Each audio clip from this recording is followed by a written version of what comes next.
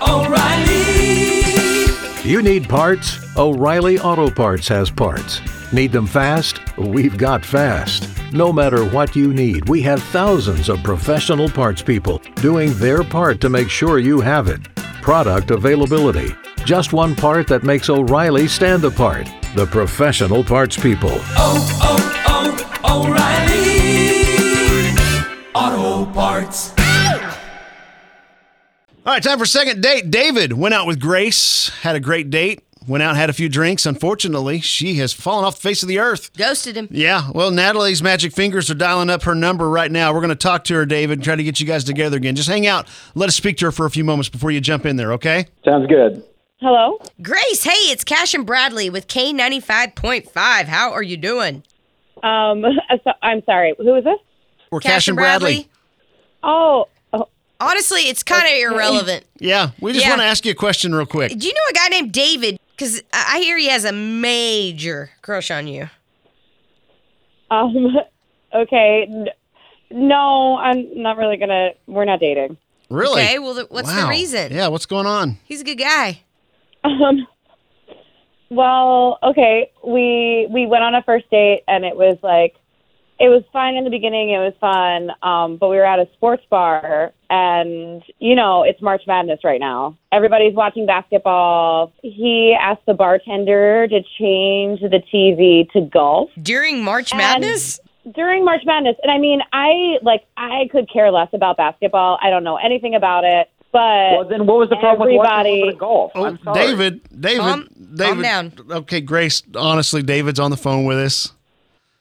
Oh, my gosh. Yeah. Look, I'm a huge Jordan Spieth fan. It was a big, big game. I wanted to get a chance to see him play.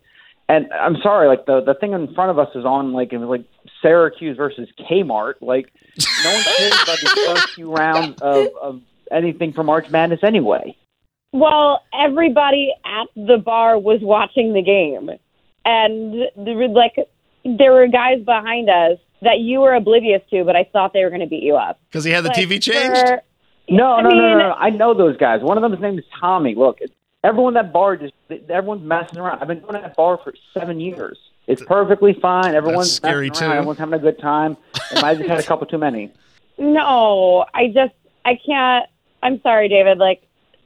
Somebody that's not that self-aware to realize everyone around you is trying to watch a basketball game. And we're on a date. Why are you trying to really pay attention to golf on a first date?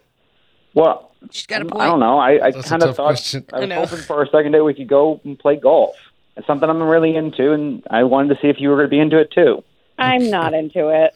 Okay. All right, so now we know. So just to jump back in here for a few moments, guys, David, Grace, I know you had this awkward moment at the bar, and so that probably set the tone for this first date. So is there a chance we could reboot? Maybe do another date if we paid for it? Not in a sports bar, a place he goes to every day for the past 7 years. Would you not playing golf. Yeah, would you be open to that, Grace? I'm gonna go with no. I feel like that was a big red flag for me, and I'm trying to stay away from those red flags. All right. Well, sorry, David. I wish you the best. I mean, I don't know really how to fight this. I know. I get it. You just felt so awkward there that this was just a big turnoff, huh? Yeah, it was.